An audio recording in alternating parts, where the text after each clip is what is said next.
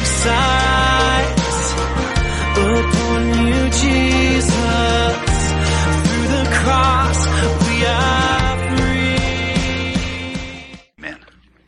Okay, well, we are finishing the book of Joshua today, and it has been a wonderful journey. We are in the last chapter, chapter 24.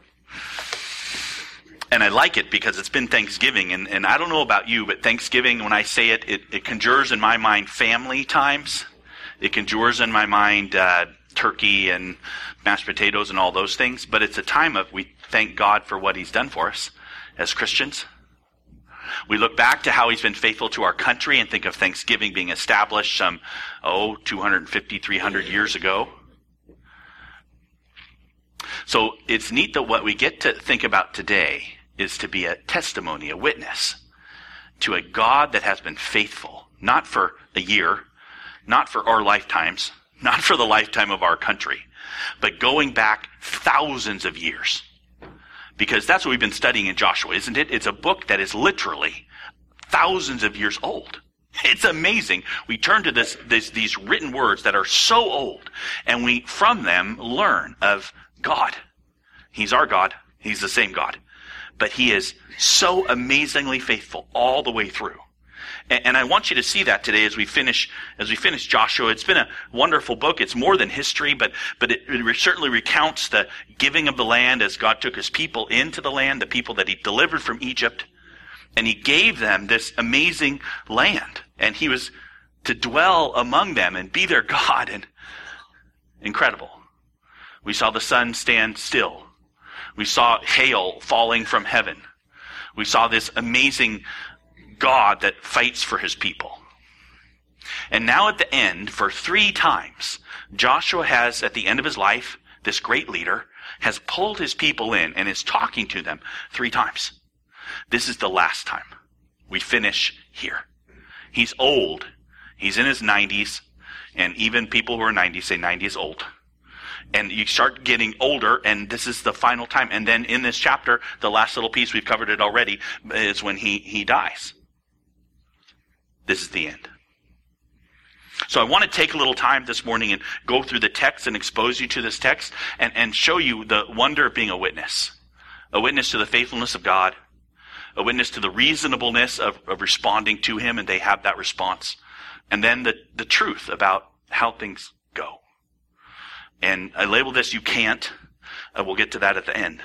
But it starts with just thinking about how amazing God is. So come with me and witness to a really faithful, really amazing God. Our God, your God. Joshua chapter 24, verse 1. Joshua gathered all the tribes of Israel to Shechem. And he summoned the elders, the heads, the judges, and the officers of Israel, and they presented themselves before God. So again, end of his life, Joshua gathering all the people, the heads and the chiefs and the people together, and they are presenting themselves before God. There's a message Joshua wants to give them from God. Here it is.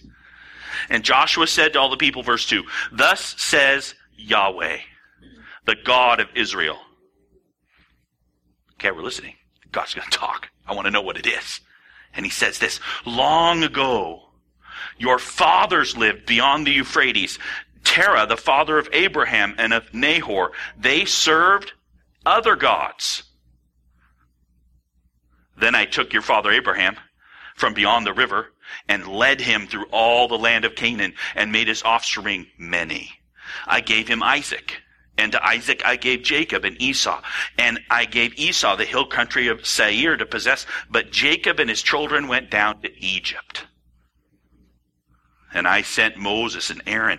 And I plagued Egypt with what I did in the midst of it. And afterwards I brought you out."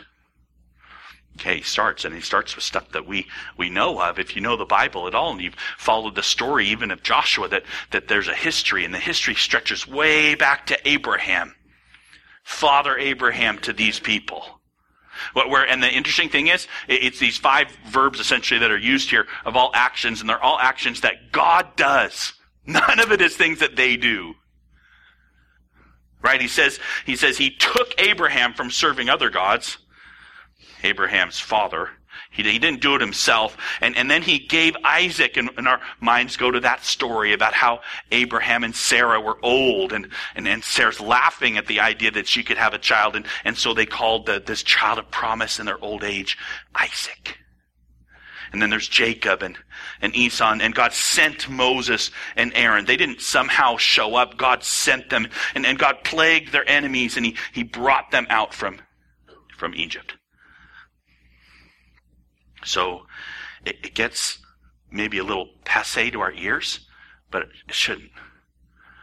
God is faithful. He acts for his people. He's the history of this people that he's talking to has been the faithful care of God for them. And even as they experience difficult things, I mean, they experienced slavery in Egypt, but the reality is God had a plan, and he was moving to save his people and to care for them.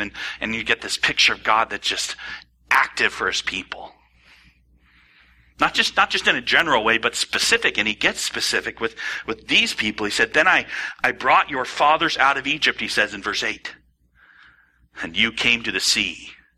And the Egyptians, they pursued your fathers with chariots and horsemen to the Red Sea. And when they cried to Yahweh, he put darkness between you and the Egyptians and made the sea come upon them and cover them. That's pretty cool. Remember that? How God just totally delivered them out of Egypt, all those chariots, and they pounding, chasing them through the Red Sea, and then the Red Sea closed on top of them. God did that. And your eyes saw, Joshua says, what I did in Egypt, and you lived in the wilderness a long time. He goes right over there in faithfulness. The reason why they were in the wilderness a long time. And he says, then I brought you to the land of the Amorites who lived on the other side of the Jordan. They fought with you, and I gave them into your hand, and you took possession of their land, and I destroyed them before you. And I hope you're hearing as he goes through, as God gives this message through Joshua, it's all about what God does. He did it. These two kings that lived on the other side of the Jordan, he destroyed them. Then Balak, the son of Zippor, the king of Moab, arose and fought against Israel, and he sent and invited Balaam, the son of Beor, to curse you. But I would not listen to Balaam. Indeed, he blessed you. So I delivered you out of his hand. And you went over the Jordan, you came to Jericho, and the leaders of Jericho fought against you. Also the Amorites, the Perizzites, the Canaanites, the Hittites, the Girgashites, the Hivites, the Jebusites, all those ites. And I gave them into your hand. That's what we've been studying in Joshua. That's what we've seen. God went before them. He's leaving out stuff. He's not even putting in the stopping of the sun or the great hail or anything like that. He's just saying, hey, look, I did all these things. Look what God has done. Cause for thanksgiving. And I sent the hornet before you, which drove them out before you, the two kings of the Amorites. It was not by your sword or your bow. I gave you a land on which you had not labored, and cities that you had not built, and you dwell in them. You eat the fruit of vineyards and olive orchards that you did not plant. It's never too much, precious people, to step back and say, don't we have an amazing God? What a wonderful God we have. I mean, you fought, sure, he says, but it wasn't your fighting that did a thing. It was me, says God. All your prosperity, all your success, even the wine and the oil that you use, they're just from me. I did this for you. I think there's a very real sense for them and down to us as we have a God who's like this, who's faithful all the time. Is just faithfulness and wonder and plan and good for us. Well, there should be Thanksgiving every day, right? I mean, it's not too much to say, boy, Thanksgiving is a state of heart that is responding to a God like this, and he's the same God, and we've watched it through Joshua as he did all these amazing, amazing things. So we bear witness to a God who's like this. Amazing God. You all have your own stories. We could take time and hear it about how God has taken care of us. But that's not for today. I just want you to see there's a witness to the absolute faithfulness and wonderfulness to God to these people. We witness it. We read about it. It's written down for us. There's another witness. There's a witness of a reasonable response. Right? God made this beautiful forest, and he blessed you with it, and he wants you to stay on the pathway through it. You would say, of course. Wouldn't you? Because that's where Joshua goes, right? He says, therefore, in light of all the things God has done for you, in light of this God who has just gone before you, not just today, not yesterday, not 10 years ago, but your parents and your parents' parents and your great-great-great-great-grandparents that you don't even remember, he has been faithful to all of them. So therefore, fear Yahweh and serve him in sincerity and in faithfulness. Put away the gods that your fathers served beyond the river and in Egypt, and serve Yahweh. Oh, he says, hey, normal, right? This is not like I'm twisting your arm here, guys. You really got to finagle you in here that you're going to respond to God this way. This is just think on the absolute goodness of God for you, people of Israel, because that's who he's talking to. And then so the reasonable response, and we witness this, and I think we'd hopefully all say amen. Serve him. Like God took you, your Abraham, his dad was an idol worshiper beyond the river, and he took him out away from that, and look what he's done. These people in this land where we've just been through, they were worshipers of other gods, and look what God has done. He kicked them out, and he gave it to you. Therefore, then comes the verse that you've probably heard before. And if it is evil in your eyes to serve Yahweh, choose this day whom you will serve, whether the gods your fathers served in the region beyond the river, or the gods of the Amorites in whose land you dwell. But as for me and my house, we will serve Yahweh. It's interesting. He gives them a choice, right? But it's kind of a little bit of a choice that's bringing out something. I hope you see it. He's bringing out this idea that hey, if you think it's bad to serve, let me give you a couple other choices. If you want to be stupid, pick your poison. You could serve the gods that your great-great-great-grandfather served. They were nothing. Or you could serve the gods of the people that were here. Either one of them, it's the same. If you want to be dumb, let me give you some dumb options. But for me, I'm not dumb. Look at what God's done. Me and my house, we're serving Yahweh. The people say this. The people say, we're not dumb. They say, don't they? Then the people answered, far be it from us that we should forsake Yahweh to serve other gods. Of course not. Are you kidding? Look at what he's done for us and for our families and for everything. He's done so much. For it is Yahweh our God who brought us and our fathers up from the land of Egypt, out of the house of slavery, and who did those great signs in our sight and preserved us in all the way that we went, and among all the peoples through whom we passed. And Yahweh drove out before us all the peoples, the Amorites who lived in the land. Therefore also we will serve Yahweh. He is our God. Yeah, he did it all. He took us out of slavery. He took us through this wilderness. He brought us to this land. He killed the giants. Oh, we're serving Yahweh. Hey, fantastic. They're not dumb. This isn't like rocket science, huh? This is stuff you could easily see. These are guys who saw the sun stand still. These are guys who saw hail, massive rocks fall from the sky. These are guys who saw giants fleeing because Yahweh, who saw the fall of Jericho and the walls came tumbling down. Remember that story? Reasonable. Okay. Well, that's good. We understand God is really fantastic and good all the time. We get that. It's good to hear it again. Thanks, Dax. It's nice to hear the reasonable, of course. I mean, God's so good to you. Why wouldn't you serve him? Awesome. We can be done. We can go home. Seahawks game is on. Wait a minute. The chapter's not done. There's something else happening. There's one more witness that you really need to see. The main witness of the chapter. You need to witness what the truth's going to be. Because look what Joshua says right here.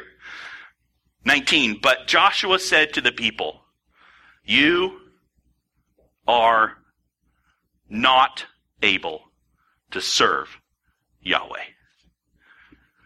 You are not able to serve Yahweh, for he is a holy God. He is a jealous God. He will not forgive your transgressions or your sins. If you forsake Yahweh and serve foreign gods, then he will turn and do you harm and consume you after having done you good. What?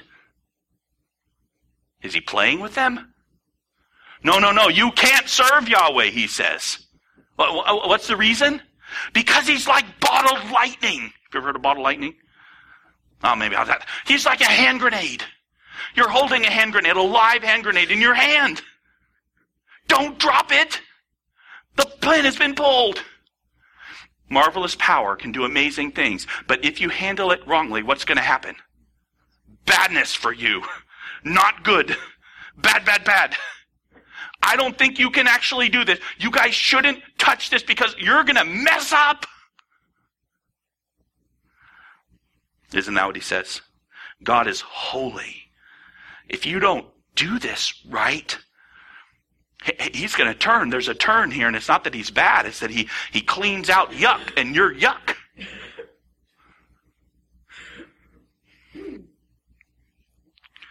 We're a witness to this. We're witnessing this. We're witnessing that Joshua laid it out for them, how important it was that they keep this, how deep it is, how God is not something common. He's something holy. He's not profane. He's something marvelously pure. He's higher and better and deeper, and he's in their midst. And this is a special thing. And watch out. There's danger here. Watch out. And the people said, No. We will serve Yahweh. We're going to do it. We can do this. So then, verse 22, Joshua said to the people, you are witnesses against yourselves that you have chosen Yahweh to serve him. Okay, you're taking the grenade. You got the hot potato. It's yours. You get it? And they said, yeah. We're witnesses. And said, okay, then this is what you need to do. Then put away the foreign gods that are among you and incline your heart to Yahweh, the God of Israel. The people said to Joshua, Yahweh our God we will serve, and his voice we will obey. So Joshua made a covenant with the people that day. This is why this is called the renewal of the covenant at Shechem. This is when they agreed again on the rules and the laws and all the things that Moses told him, that God would do blessing if they did good and cursing if they did bad. Joshua made a covenant with the people that day, and he put in place statutes and rules for them at Shechem. That's the rules of the law. And Joshua wrote these words in the book of the law of God. And he took a large stone and he set it up there under the terebinth that was by the sanctuary of Yahweh. What's this stone? Why did he put a big rock there? Well, because Joshua said to all the people, verse 27, behold, this stone shall be a witness against us, for it has heard all the words of Yahweh that he spoke to us. Therefore it shall be a witness against you, lest any of you deal falsely with your God. So then Joshua sent the people away, every man to his inheritance. That's the end. So what did he do? He got this big rock and he stuck it by. He said, you know what? The earth that is sitting here, the rocks that we're talking around us, the very land hears this commitment that you make to God. It will be a witness against you if you don't keep the covenant. Then he's done.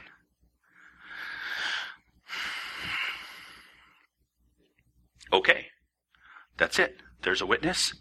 If they don't keep the covenant, they're insisting they would keep it. Joshua says you can't. Then the very rocks will witness it. The ground will testify against them. And then basically Joshua ends. And Joshua's ended with this amazing testimony of God's faithfulness and goodness and power and strength for his people. That the reasonable responses they've had and their commitment to do it.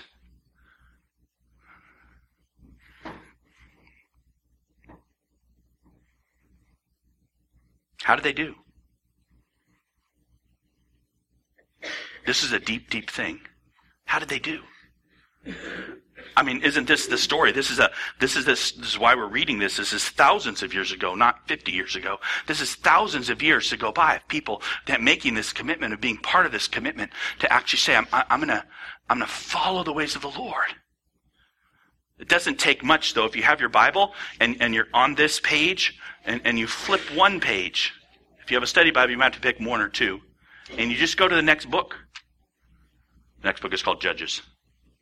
Judges is a book about the time period after Joshua. And at the beginning of Judges, chapter 1 kind of introduces it, and then chapter 2 starts. So if you read chapter 2, let me just put a little on the wall. And the people of Israel did what was evil in the sight of Yahweh and served the Baals. What's that? Foreign false gods, right? They abandoned Yahweh, the God of their fathers, who had brought them out of their land of Egypt. They went after other gods from among the gods of the peoples who were around them, and they bowed down to them, and they provoked Yahweh to anger. They abandoned Yahweh and served the Baals and the Ashtaroth. What? Now, these are their kids, right? So, well, they were faithful and they did everything, but then their kids, so they must have been bad teachers. No, I don't think, if I was growing up and I had experienced the miracles, I don't think I would stop telling my kids about how God made the sun stand still. I want to tell them. What's their problem? What's your response to that? My response to that is these dodo heads. Maybe the next kids, but then you watch and you read Judges and it's a cycle, right? 13 times. You get the cycle of the judges. The people sin and they wander and they serve other gods, and then things go badly for them because that's how it works if you do these things. And then they cry out to God, and God comes and delivers them through a deliverer, a judge, and then they go through the cycle again. And therefore you have guys like Samson that you've maybe heard of. Gideon. And it doesn't stop there. Then they get a king, and they clamor for a king because the other nations have a king. And so God says, fine, I'll give you a king. I'll give you Saul. Then finally you get David, and so, David's a good guy, and then everything's going to go well. They'll hold it together now. They had a little blip, but they'll hold this covenant that they made. They'll keep and they'll do well. But if you read the Kings, you realize how terrible, mind-numbingly terrible it is. So many kings, you can't even remember all their names. Kings of the north and kings of the south. And what are they doing? They're not keeping the covenant, right? So you get I'll read you a couple just to see. There's Psalm 78, verse 55. He drove out the nations before them. This is what God did for them. He apportioned them for a possession and settled the tribes of Israel in their tents. Oh, what a great God they have. That they tested and rebelled against the Most High. Yeah. They did not keep his testimonies, but turned away and acted treacherously like their fathers. They twisted like a deceitful bow, for they provoked him to anger with their high places. They moved him to jealousy with their idols.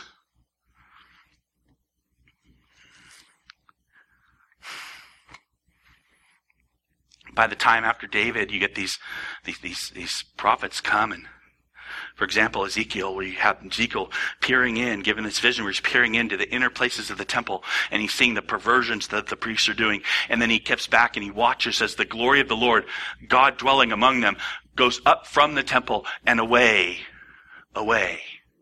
from the mountain, because God doesn't want to cannot be with these people.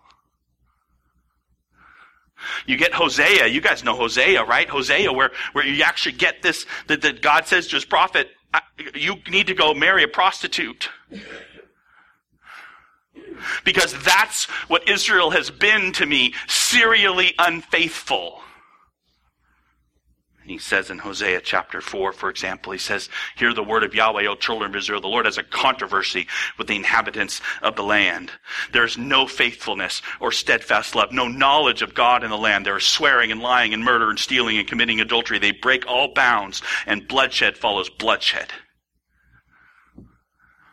This is just before we think that Israel gets taken out of the land and goes to Assyria in captivity, the northern part. How did it go? Not well, right? They didn't do it. They didn't do it. They didn't do it. They didn't do it. They didn't do it. Oh, a little bit over here. They didn't do it again. They kept, and you have throughout it all, right? So you get this picture. This is the Old Testament. This is the picture. A faithful God, a loving God, steadfast in his love, always loving, always with the, and they're spitting at him, disloyal, serving other gods, being like the other peoples, not being set apart, not being, that's terrible.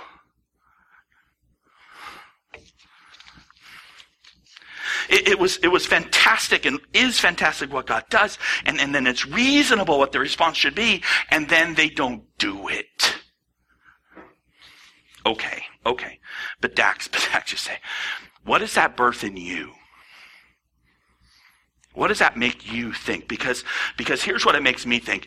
I think, okay, it's reasonable that there's a path I should stay on, but it's actually not we're talking about bottled lightning. We're talking about hand grenades. It's actually more like there's a mountain I have to climb.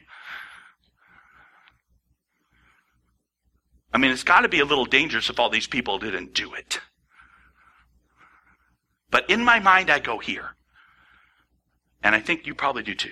I think, because I said it already, those guys are putzes. I don't know if putz is even a word. And if it's not a good word, I'm sorry. But you get the idea. I think they didn't try hard enough. They didn't get it in their heart to incline their heart to the Lord. They didn't do what was right. You know what that makes me? I want to do what? Better.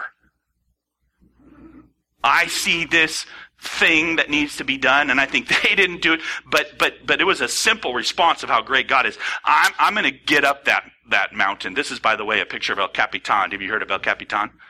It's in Yosemite. It's really nice. Every year, hundreds of people get injured trying to climb it. And then something happened this year. For the first time, there's a man who free climbed. I didn't even really know what free climbing is if they don't use ropes. They just use his hands. And he free climbed that thing. He started at the bottom, and he made it all the way to the top.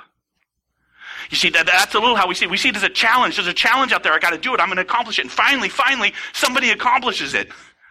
He wrote a book about it. It's called Alone on the Wall or something. You know what? I want to read that book. Why? He did it. I don't want to read no books about people who fell and died. I want to read a book about the person who did it. The person who accomplished it, the person who went and finally they did it, and that's the person I look up to. I said, that's the guy I'm going to get. I want to be like that. I'm going to do it, you see. What's his technique? How much chalk did he use? Do you have an existential moment on the wall?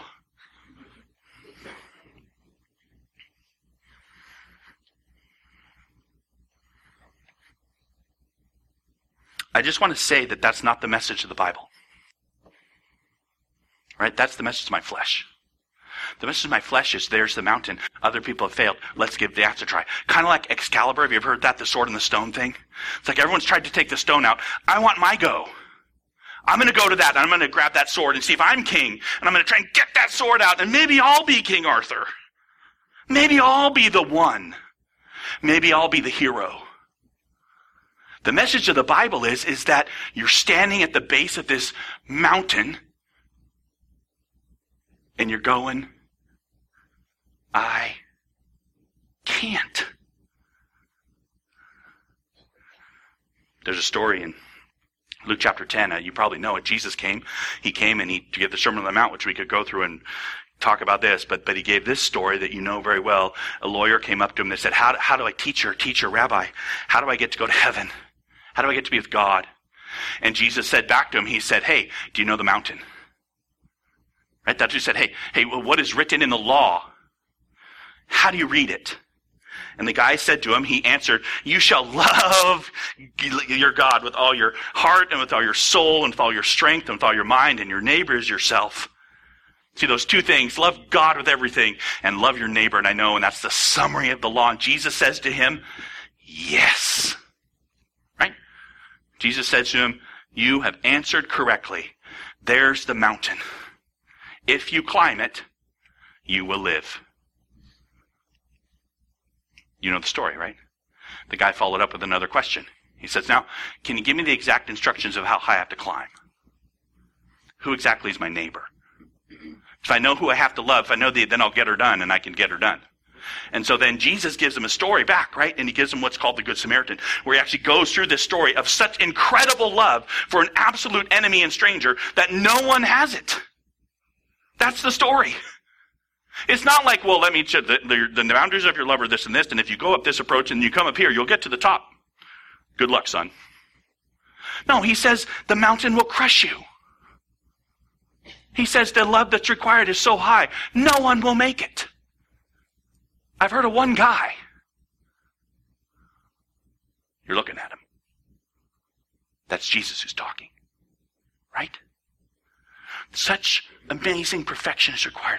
No one actually does it. What should happen is not a fleshly response saying, let's get back at it and I'm going to make it because I want my chance to be the hero and I want to show everybody, say, look, Dax has the sword. No, instead we stand at the base of this mountain, we look up and we say, you know what? That bar is so high, it crushes me.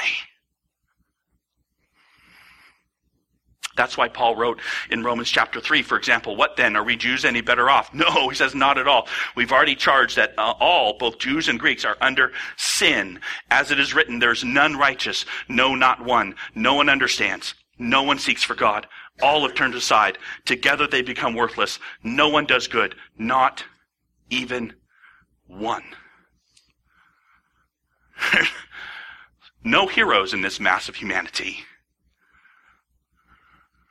And that's why this is what the covenant was, what this law was. Now we know that whatever the law says, it speaks to those who are under the law, so that every mouth may be stopped and the whole world may be held accountable to God. For by works of the law, no human being will be justified in his sight, since through the law comes the knowledge of sin. So that's why we have it. We have this covenant, and it's on display for us to see that generation after generation of God's people, his elect people, his people who were his, that he chose, they didn't keep the law. They failed.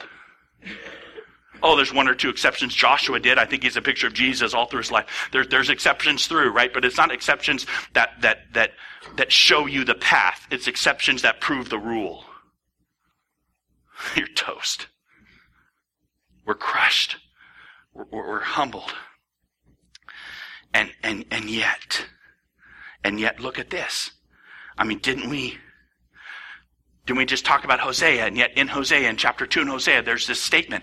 Look what it says. I will betroth you to me forever. I will betroth you to me in righteousness and in justice, in steadfast love and in mercy. I will betroth you to me in faithfulness, and you shall know the Lord. There's this promise, you see. There's this forward-looking thing. It's beyond them. It's beyond them getting kicked out of the land. It's beyond their ability to have kept the covenant. It's beyond. There's something coming. We read it this morning in Isaiah. You will say in that day, in chapter 12, verse 1, I will give thanks to you, O Lord.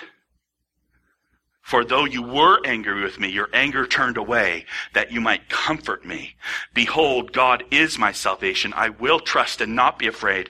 For Yahweh, Yah, is my strength and my song, and he has become my salvation.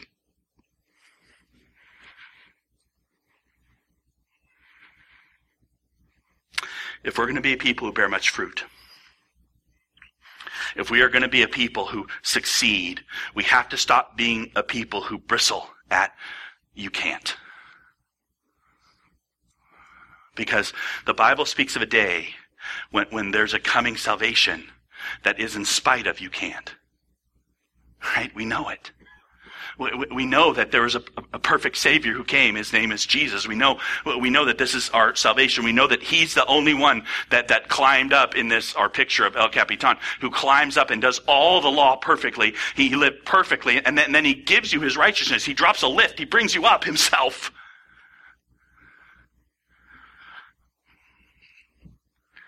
The whole story of the Bible is you can't, and the humility is receiving that he did, and the one who free climbed it, that incredible peak that you never will, is Jesus. And so we're in this fight of our lives to believe it, to constantly fight against our flesh that gets in there and says, no, I gotta be the hero, and no, my kids need to do that too. I said that as a dad. I mean, every time my kids sin, it's like, why can't you be better? It's so obvious to me. You should be quiet when I'm talking. You should have a good attitude. You should obey me. Come on, I do all these things for you. I'm your dad. Listen to me.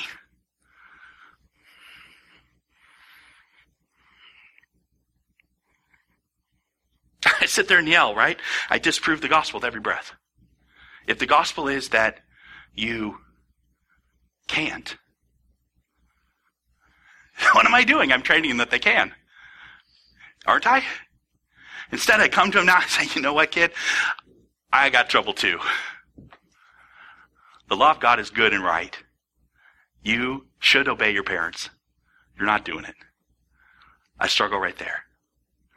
Don't we need a Savior? That's so different. It's so different now to be thinking about what the gospel actually brings. It brings where I in my flesh, I get mad. People are talking. They're not being kind to me or thoughtful of me. I get mad at other people. They don't treat me with respect, and they ramble on about themselves. They don't listen or consider or have compassion for me. They should. Don't they know what I've been through? But wait a minute. The gospel is I'm sitting here looking at this mountain that I can't climb. I'm a failure. I don't deserve anything. I do know somebody. Or maybe I should say it differently. I'm known by the King. That does make me somebody. But it makes me somebody not in me. It makes me somebody in Christ. It makes you somebody in Christ too.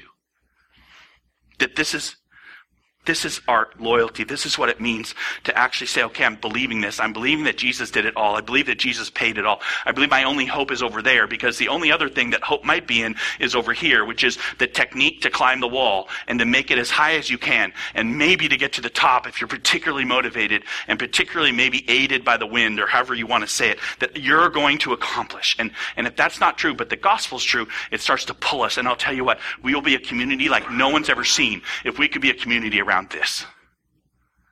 Because what it breeds is transparency.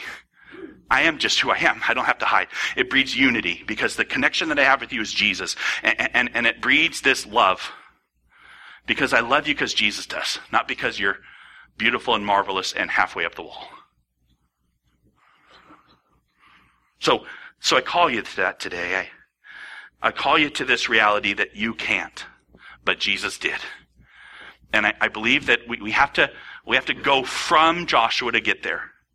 Because Joshua is put in place for us so we can see and witness and agree that our God is so faithful. He is so good and so kind. It is reasonable that we respond rightly. But nobody ever did. Neither do we. But we have this hope in Jesus. And it changes everything. So if you want to give thanks for this. That Jesus really did pay it all.